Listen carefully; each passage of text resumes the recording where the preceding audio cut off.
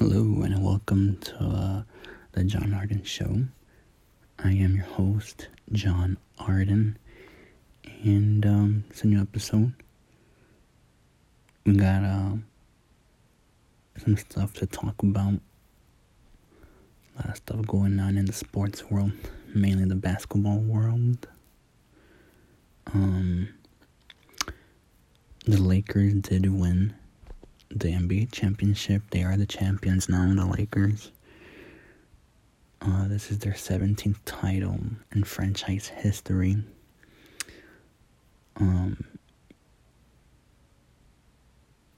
LeBron James wins his 4th NBA title with this third team. He was named the Finals MVP. I was kind of nervous at first. I don't know, I just thought maybe that they would end up losing in the playoffs and then they wouldn't win, but they pulled through. The Lakers pulled through and they won against the Miami Heat in 6 games. So I'm very happy about that. It's a good win for the Lakers, a good win. They tied the Celtics with championships now. But LeBron is not the GOAT. I'm sorry. When you have 6 losses, that's a problem. And Michael Jordan has 0 losses. How can you say 4 and 6 is better than 6 and 0? Doesn't make any sense to me, but people want to make that debate all the time, that LeBron is better than Jordan, and it just goes back and forth all the time, but Michael Jordan is the GOAT. I mean, let's just stop playing. It's the GOAT.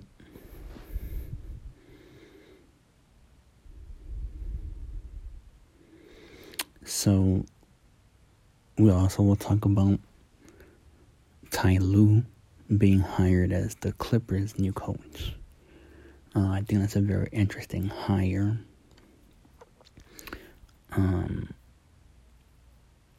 But we'll get into that a little bit later. But I do want to get into what the media is saying about LeBron winning the championships. We're going to hear a little bit of reaction from the media, and then I'll talk about what they're saying. So, here we go. From First Take, Stephen A., I've been waiting all week to ask you this question, as I have not had a chance to see you. In your mind, what does LeBron's 4th championship the other night mean to his historical legacy in the game of basketball? Well, I mean, it definitely augments it to some degree, but as far as I was concerned, he was on my Mount Rushmore before he won this championship. He's one of the top 4 players all time. I think he's one of the top 3 players of all time. Inevitably, we must keep Bill Russell on there because he's an 11-time champion. But when you look at Kareem Abdul-Jabbar and the illustrious career that he's had, he definitely has to be top 3. And then I look at LeBron James, the multifaceted talent that he is and what he brings to the table. I have him number 2 all time behind Michael Jordan. I've had him that way for a while. It existed before he won this championship. He has it now, but I got news for you, Greedy. News flash, because you may not know this. I don't know if you know this, but do you realize that in the LeBron James camp, you have insulted him? You have excoriated him, that somehow, some way you're not showing him the deference and appreciation that he deserves, because if he is not number 1 overall all time, then it is an insult to his name, his reputation, his family name, and everything in between. I mean, God forbid that we have him on the Mount Rushmore of all of basketball. Top 3 all time, top 4 all time, in my estimation, top 2 all time. He still said it best. Damn it, I want my respect, which says to me that he will not be satisfied unless he is universally recognized as number 1 all-time, the GOAT. But I am here to tell you right now that I'm sorry, I got bad news for LeBron James. Consider yourself disrespected, because you will never be my number 1. He will be number 2. But not my number 1. It will never be universal, because as long as I'm living and breathing, I've got breath in my body and I got a voice and I got vocal cords, you will hear me say LeBron James is no Michael Jordan. Period. Wow. So there's nothing he can do. That was going to be my next question. There's nothing you could see him doing. Nothing. Even if he gets to 6. Nothing. How come? You know why? Do you know why? I tell you what, I apologize. There's one thing he can do. Erase the 6 NBA Finals losses. That simple. So it's about losing in it. Marcus, I'm looking. Go ahead. Swagoo, I have a feeling, is ready to jump. Go ahead, Swagoo. What do you think? Hey, G, this is a perfect example of when you fighting to breathe. That's all this is. I mean, when you get statements like "I'd never," that's the type of statements happen in divorces and when people are having bad breakups and when things are going awry and some of your strong stance and statement is starting to have holes in it. I've been screaming LeBron is the greatest of all time long before this 4th championship. And it's really not based on all of the, he was a killer and he did all of this. LeBron James has won 4 championships now. He's been the catalyst of those championships. And those teams fall off a cliff when he leaves. There is no player that has affected or influenced the team that he's been on more than LeBron James has during his tenure in the NBA. And let's also have another conversation about longevity. Does that not matter? Does being in the finals this much not matter? Does in year 17 leading a team that couldn't make the playoffs before you got there not matter? Does not standing up in Cleveland, going back in the face of everything they disavowed about you and winning the championship there not matter? Like, LeBron James has done more than anybody else in this league, in the history of this league, when it comes to compounding pressure, having success, and looking people in the face that said he couldn't do it and getting it done. That's literally what he's done his entire career. So there you go. Stephen A. Smith making some strong remarks there. He's saying that LeBron is not number 1, but it's Michael Jordan. And I agree, Michael Jordan is number 1 to me too. So I do agree with that. But what this other guy is saying, yeah, that's all true, but you lost 6 times in the finals, man, that's a problem. When it matters the most, that's where you lose the most. Yeah, I get it, you went to the finals 10 times, but you only won 4. So why you want a participation trophy for going to the finals 10 times? Is that what we're doing now? We're giving participation trophies now? I'm sorry, but if you go to the finals, you have to win. And that's what Michael Jordan did. He won. He won all the time. That's why he's 6-0. He didn't lose.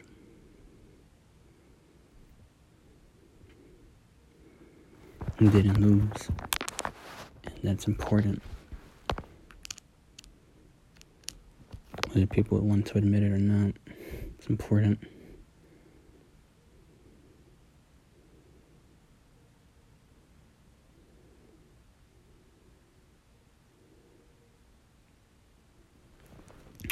So we're going to listen to Jalen Rose and his TV partner, Jacoby. They were breaking down criteria for the GOAT. So let's give it a listen and let's see what they say. Maybe I agree with them, maybe I don't. We'll see. That could measure the GOAT. And here are the 5 criteria that you picked. Scoring titles, NBA titles, MVPs, Finals MVPs, and Defensive Player of the Year. Why did you pick these 5 categories? They establish dominance and they're not emotional. We're not upgrading or downgrading teammates. We're not talking about the number of teams or coaches somebody played for. We're talking about who's the greatest basketball player of all time. And in order to get to that, you have to hit those 5 marks. If you're winning championship, if you're winning Finals MVP, if you're winning scoring titles, if you're winning Defensive Player of the Year, if you're winning those awards, Now all of a sudden you go into a different echelon of all-time greatness. And this criteria was not available clearly earlier when the NBA was established, but that is a great metric for everybody out there when you want to have the conversation about who's the GOAT. Take those 5 categories and slot the players in, not the other way around. And that is exactly what we are going to do here today. Now, one thing that's interesting about these 5 categories is no human being has ever achieved all 5 in a single season. However, there are 4 people that have achieved 4 of the 5 GOAT criteria in a single season. Michael Jordan has done it 4 times. We have Shaq, Hakeem, and Kareem. Jalen. Since they've been keeping stats, these are the greatest individual seasons of all time. Those terrific performers, and look, was a big man's game. 3 of those 4 are centers. Notice that, and they did it each one time. Michael Jordan, a 6'6" guard, did it 4 times. That's important to point out. And as you said, this is just a single season where one human being has achieved 4 of the 5 GOAT criteria. Now, we're going to do an exercise here. Again, that was a single season. What if we opened it up to people that have achieved 4 of the 5 GOAT criteria over their entire careers? You would think a floodgate of great players would come in, but it's only 5 more people. Kobe, Wilt, Durant, James, and Robinson. Your thoughts? This is where you start talking about some of the most explosive players that ever played in the NBA. And think about it. Of this criteria now, only 9 basketball players to ever wear the Jerry West logo on their chest have been able to achieve 4 of these 5 categories at some point in their career. At some point in their career. That is outstanding for the players involved. It's also important to point out that players like Wilt Chamberlain and Bill Russell didn't have the opportunity to win some of these awards. But, Jalen, there's one human being standing on this planet over the course of history that has actually achieved all 5 of the GOAT criteria over the course of their career. And it's not going to be a surprise exactly who that is.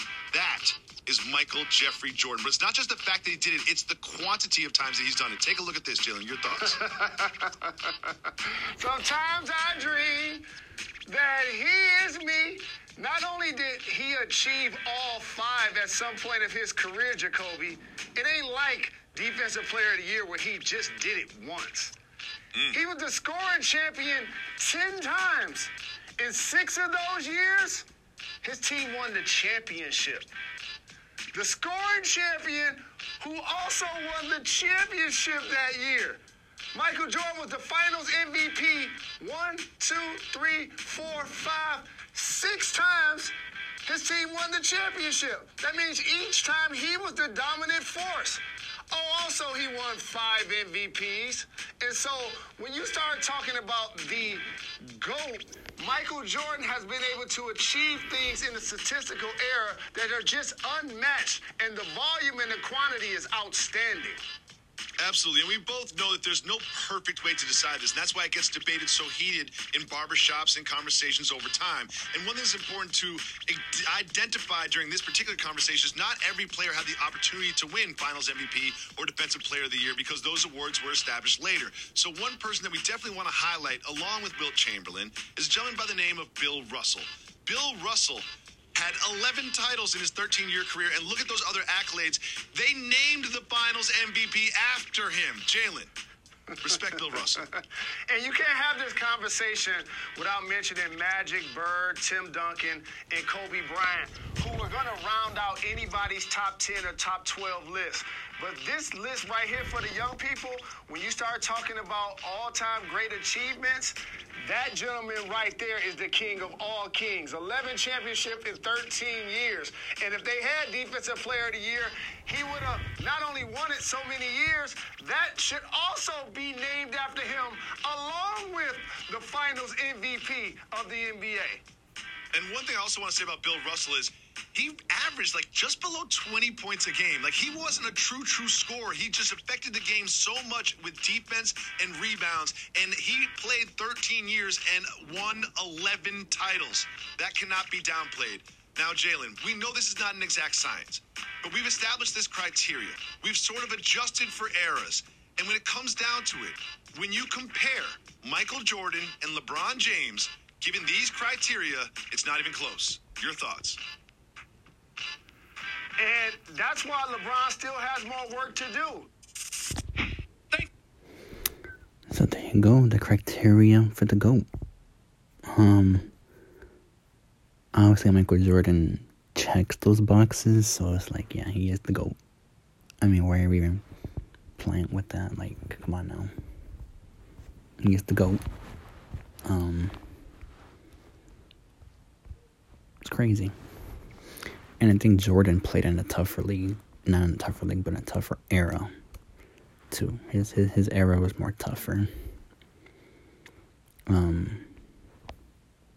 Yeah, way more tougher than what it is now. So I think that also plays an effect to it. We can't ignore that. I mean, you can try, but, I mean, you really can't. And look, I know what they're saying about Jordan. He's not the GOAT. I've heard all the other people who say he's not the GOAT. I don't agree with that nonsense.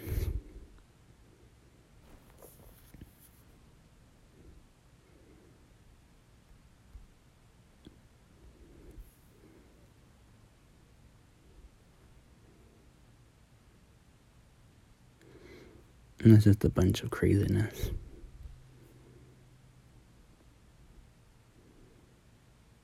But I am happy the Lakers won the championship. It was a much needed win. Before this year, the last time they won a championship was in 2010. Back when Phil Jackson was the coach, Kobe was on the team. Paul Gasol was also on the team that year. Lamar Odom, Derek Fisher, Metta World Peace. You know, all the old school guys, Luke Walton. But yeah, it's a good one for the Lakers.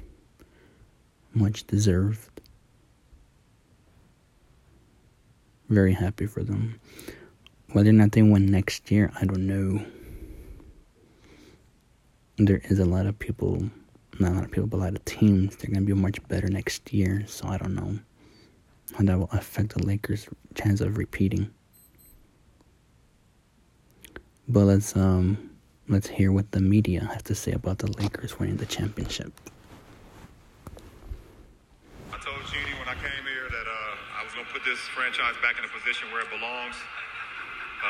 Her late great father did it for so many years, and she just, took it on after that. And for me to be a part of such a historical franchise is it's an unbelievable feeling, not only for myself, but for my teammates, for the organization, for the coaches, for the trainers, everybody that's here. We just want our respect.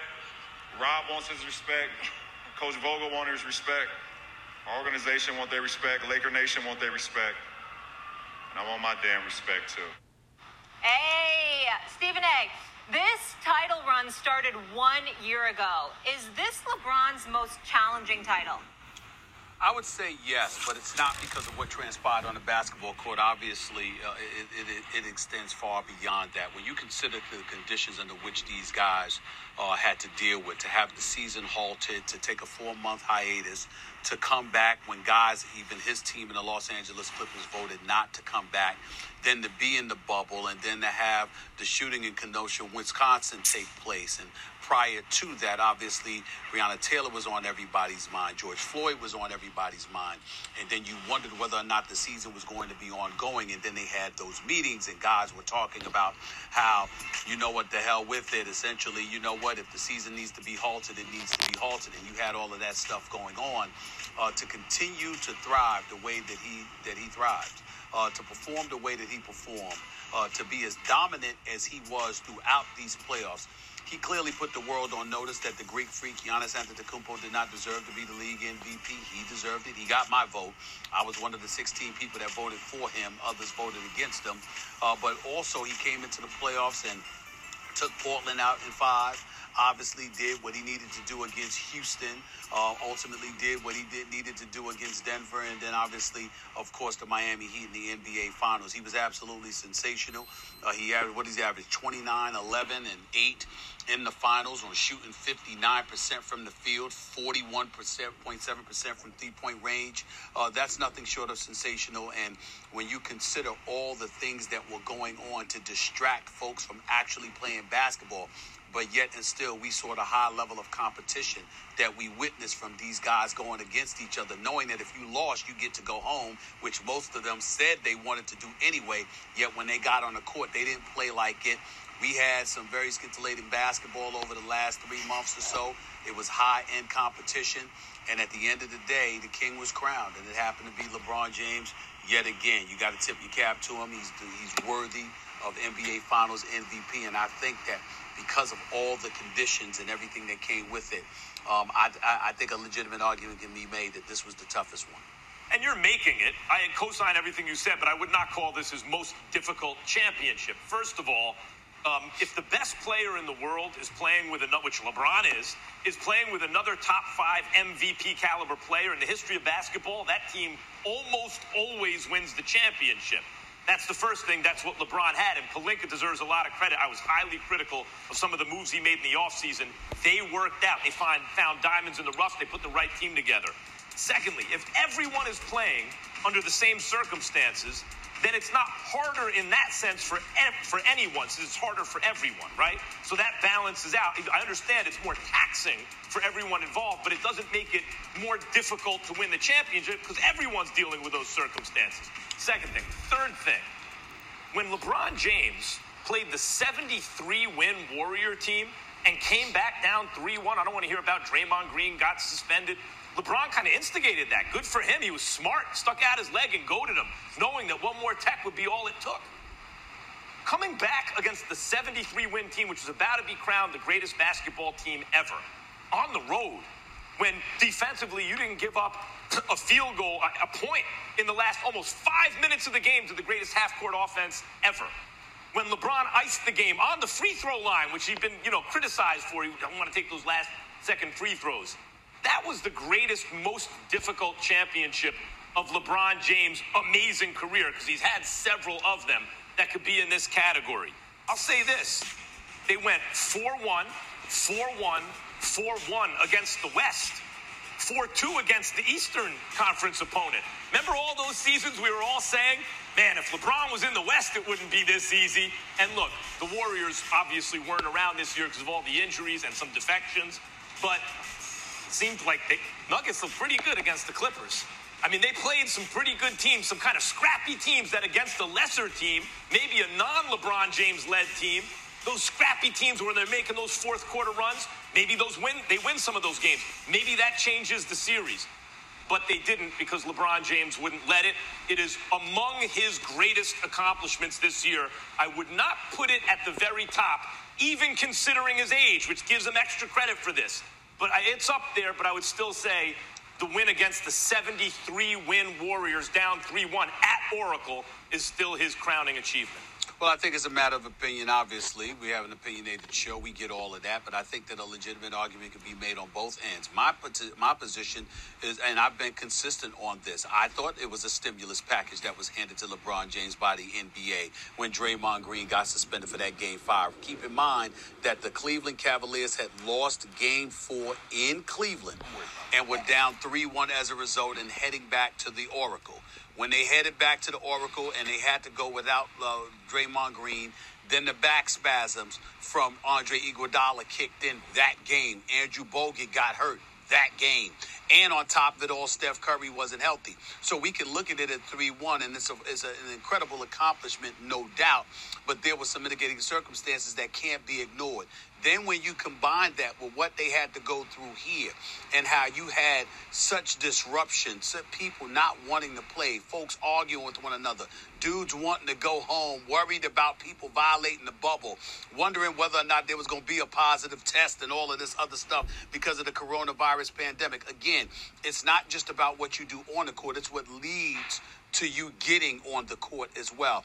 Those obstacles, those distractions is what I think makes it a bit tougher in my estimation. So, I would have to agree with the other guy that the championship from 2016 is LeBron's toughest one that he won. In my opinion, I think it is. I mean, when the Warriors were 73-9, everybody thought, oh, they're going to win. They're the better team than the 96 Bulls that went 72-10, but the Warriors didn't win the championship. They were up 3-1, and the Cavaliers came back from a 3-1 deficit and won the championship. So I think that was pretty much LeBron's toughest championship to win, in my opinion. So I agree with the other guy. I mean, this championship, I don't know. I don't know if it was the most difficult one, but it definitely was a challenging one, but not the most challenging. So I did mention about Ty Lue.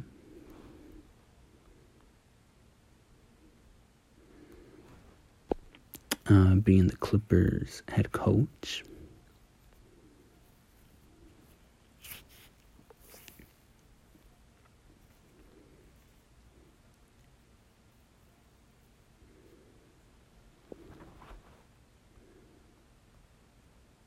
So let's hear about the Clippers hiring Ty Lue. Let's hear some media reaction from it.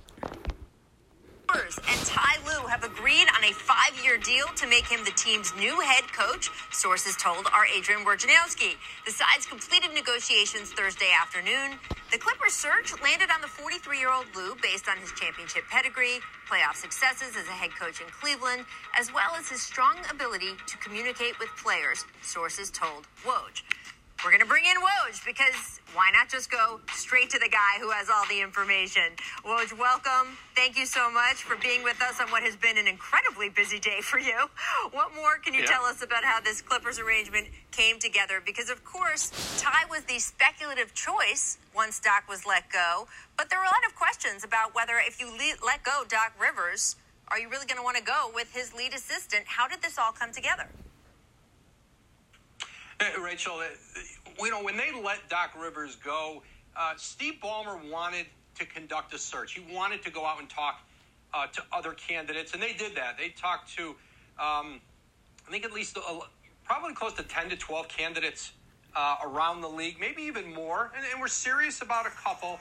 But they knew what they had in Ty Lue, and everybody was chasing him in this process. He was legitimately the favorite throughout, and I think as they went out and talked, I think it solidified the fact that the qualities that Ty Lue had, and you mentioned him as somebody described in this story, he's won a championship. He has shown himself to be very tactically sound as a head coach, and in the playoffs when you've got to make adjustments. He understands the glare of the spotlight that comes with a job like that. You get that in Cleveland coaching LeBron James.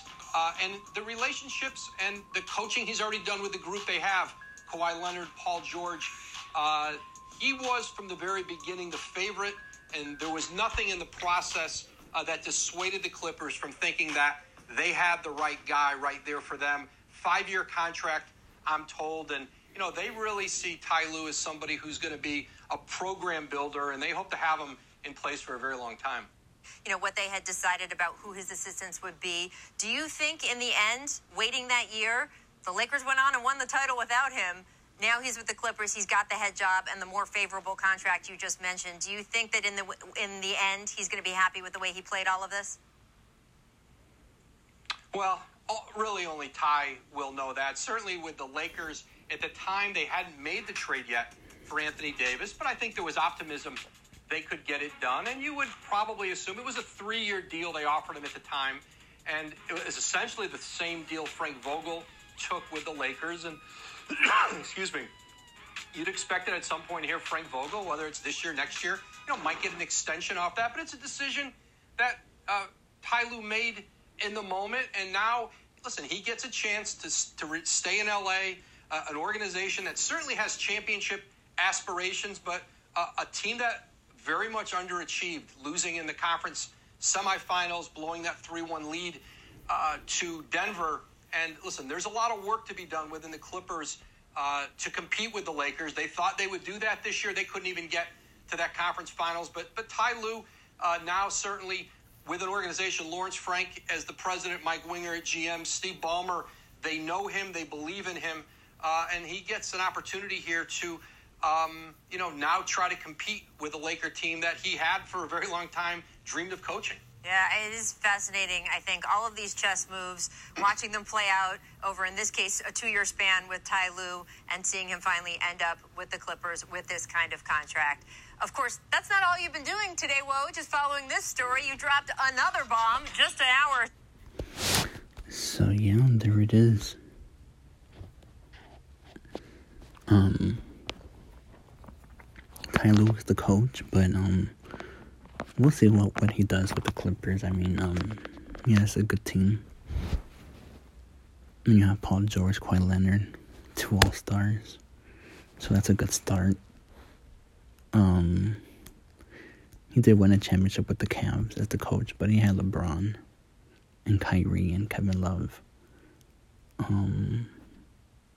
So maybe he'll be the coach. Maybe he'll be the coach that'll win the championship for the Clippers. I don't know. Depends if they make any improvements this offseason. And there have been rumors about a Paul George trade.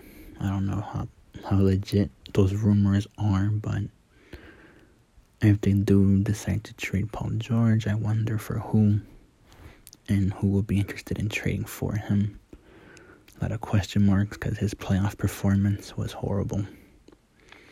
It was not good at all. It was pretty bad. Pretty hard to watch.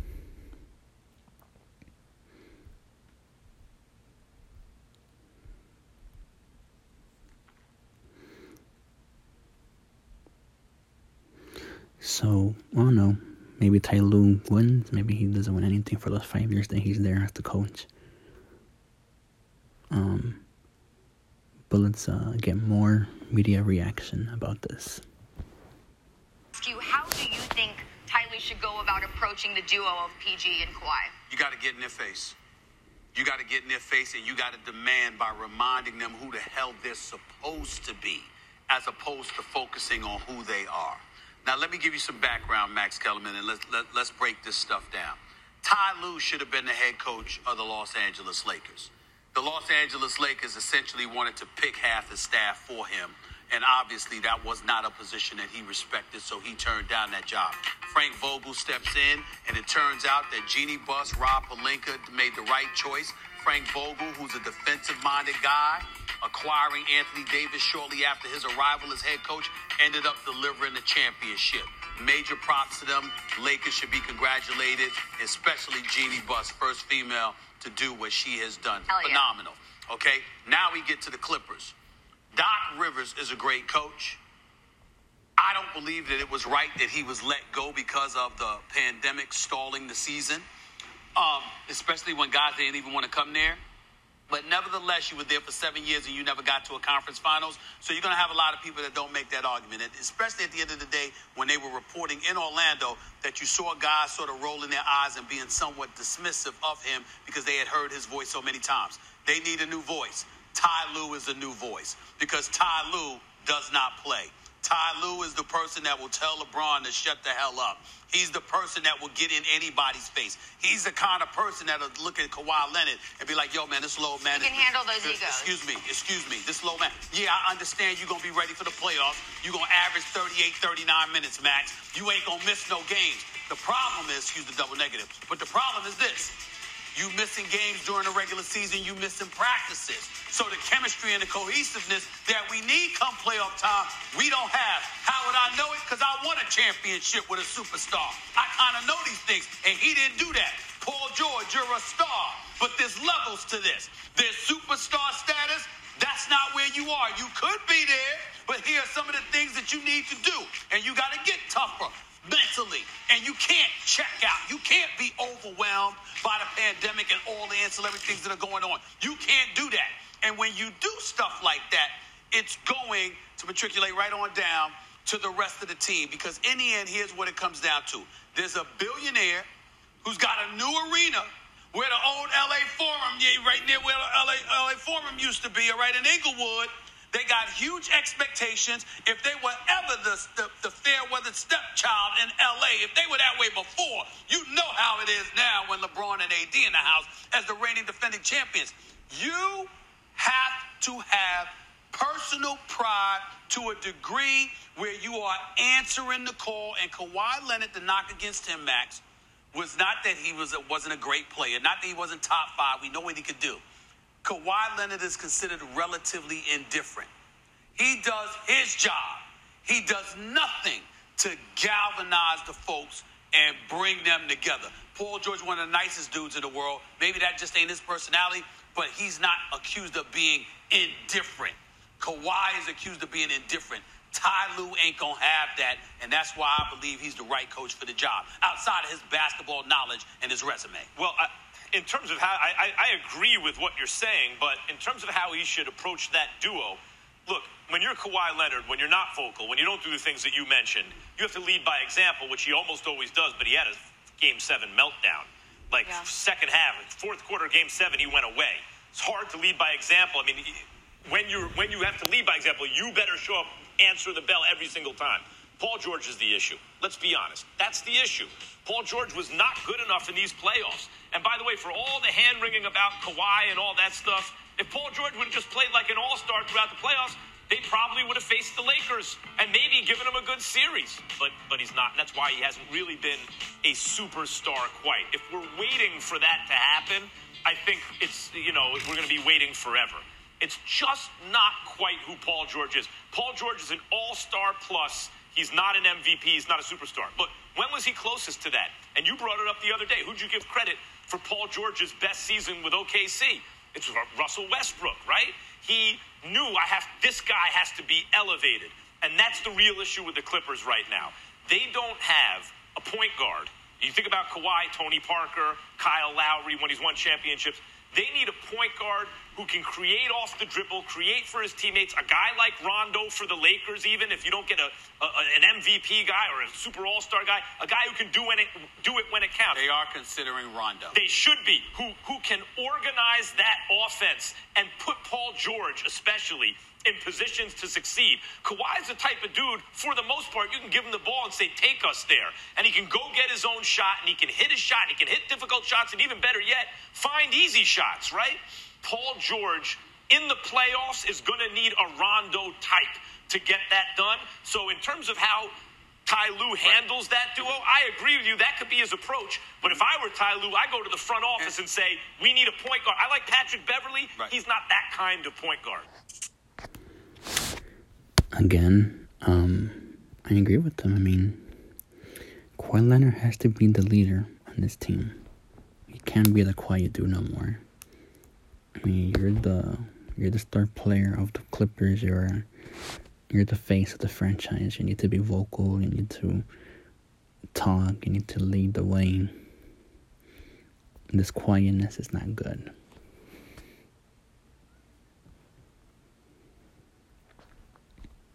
It's not good.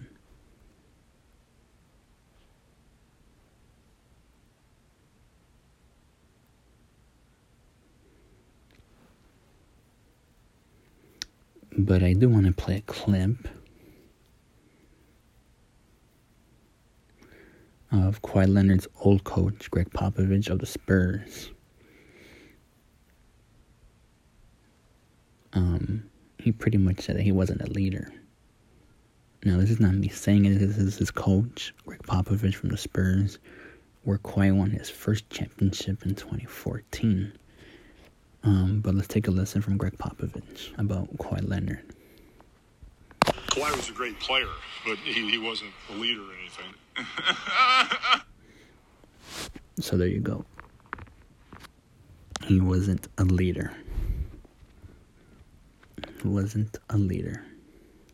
I'm telling you.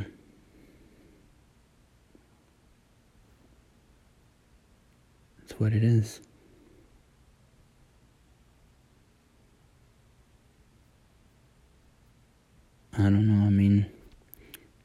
agree with that.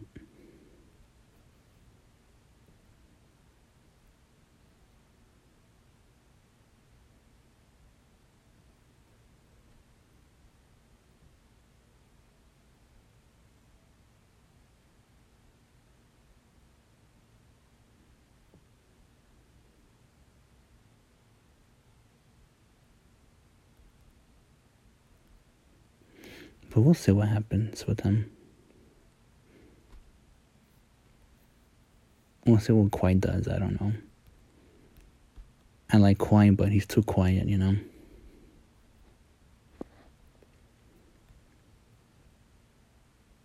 He's just too quiet. He should be more vocal. But you guys heard it. He even said it that Kawhi's not a leader. I mean, that's what it is. I mean, it's not me making it up. You guys heard it for yourselves.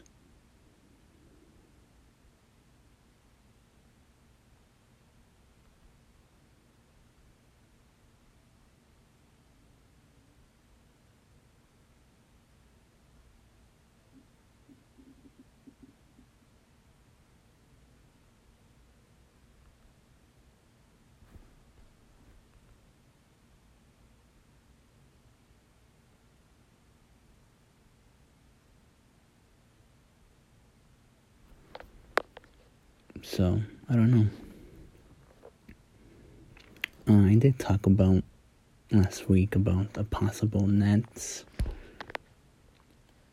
and Lakers matchup in the finals, because the Nets will have Kevin Durant and Kyrie Irving in the East, so I think they would be the favorite to come out of the East, assuming everybody's healthy. In the West, maybe a little bit more challenging, but I have the Lakers in the finals against the Nets next year. And now Stephen A. Smith and Max Kellerman kind of alluded to that they might meet in the finals. Kind of interesting that we think alike, but let's give it a listen. When you say, wait, KD was like, let me show you what I could do with some All-Stars, and went to Golden State, he been had All-Stars. He had plenty of All-Stars throughout his career and couldn't get it done. He went to a place where there was another MVP.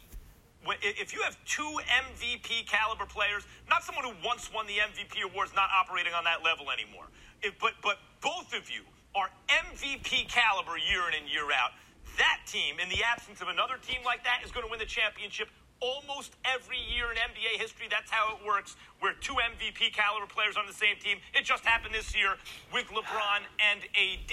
Okay, let's start there. He went to Golden State, already a 73-win team, already an MVP caliber player with Steph Curry.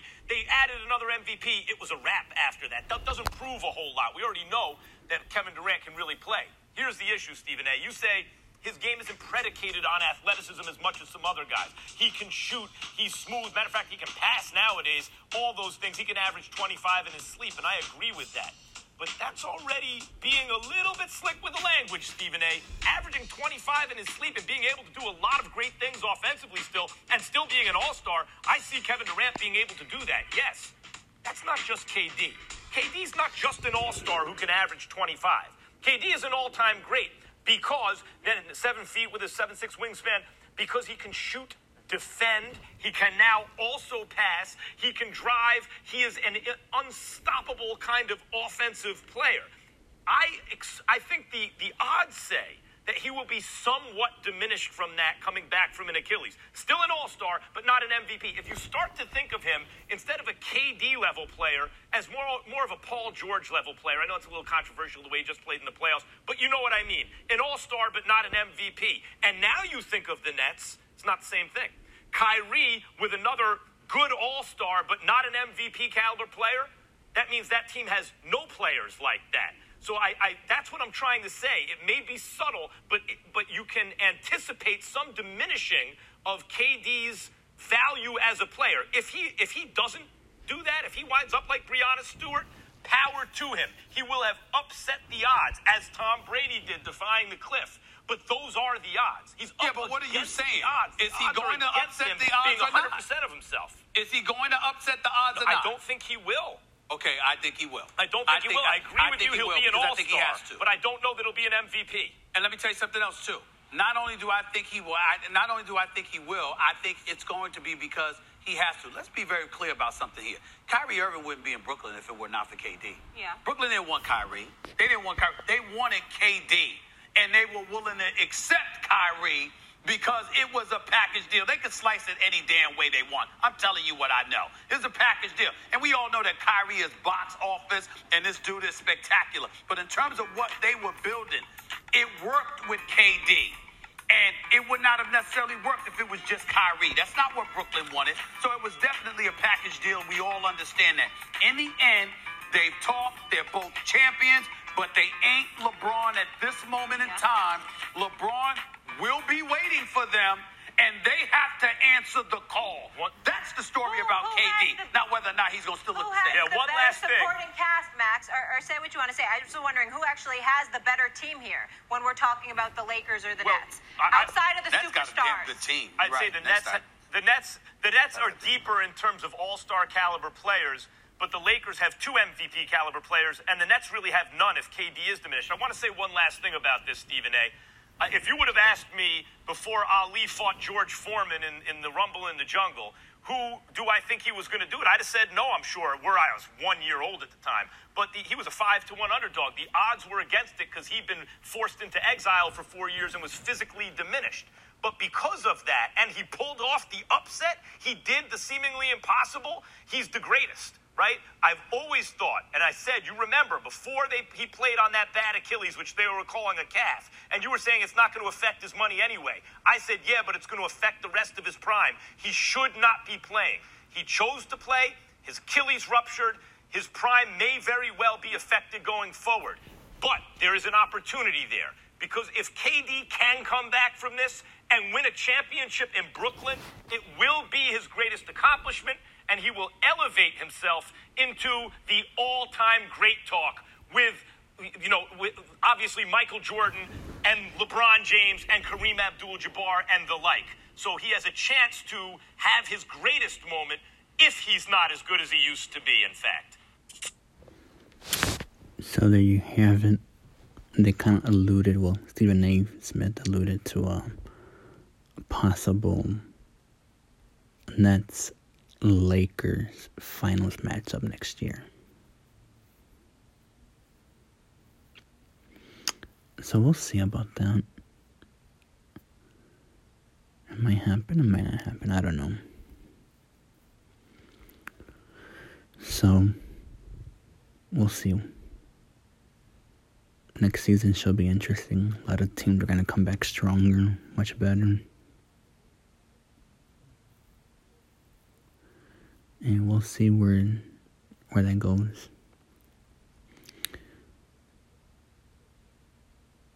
So that's it for today. That's a wrap. Hope y'all enjoy the show. I will be back with more episodes, more to talk about. As always, be cool, y'all.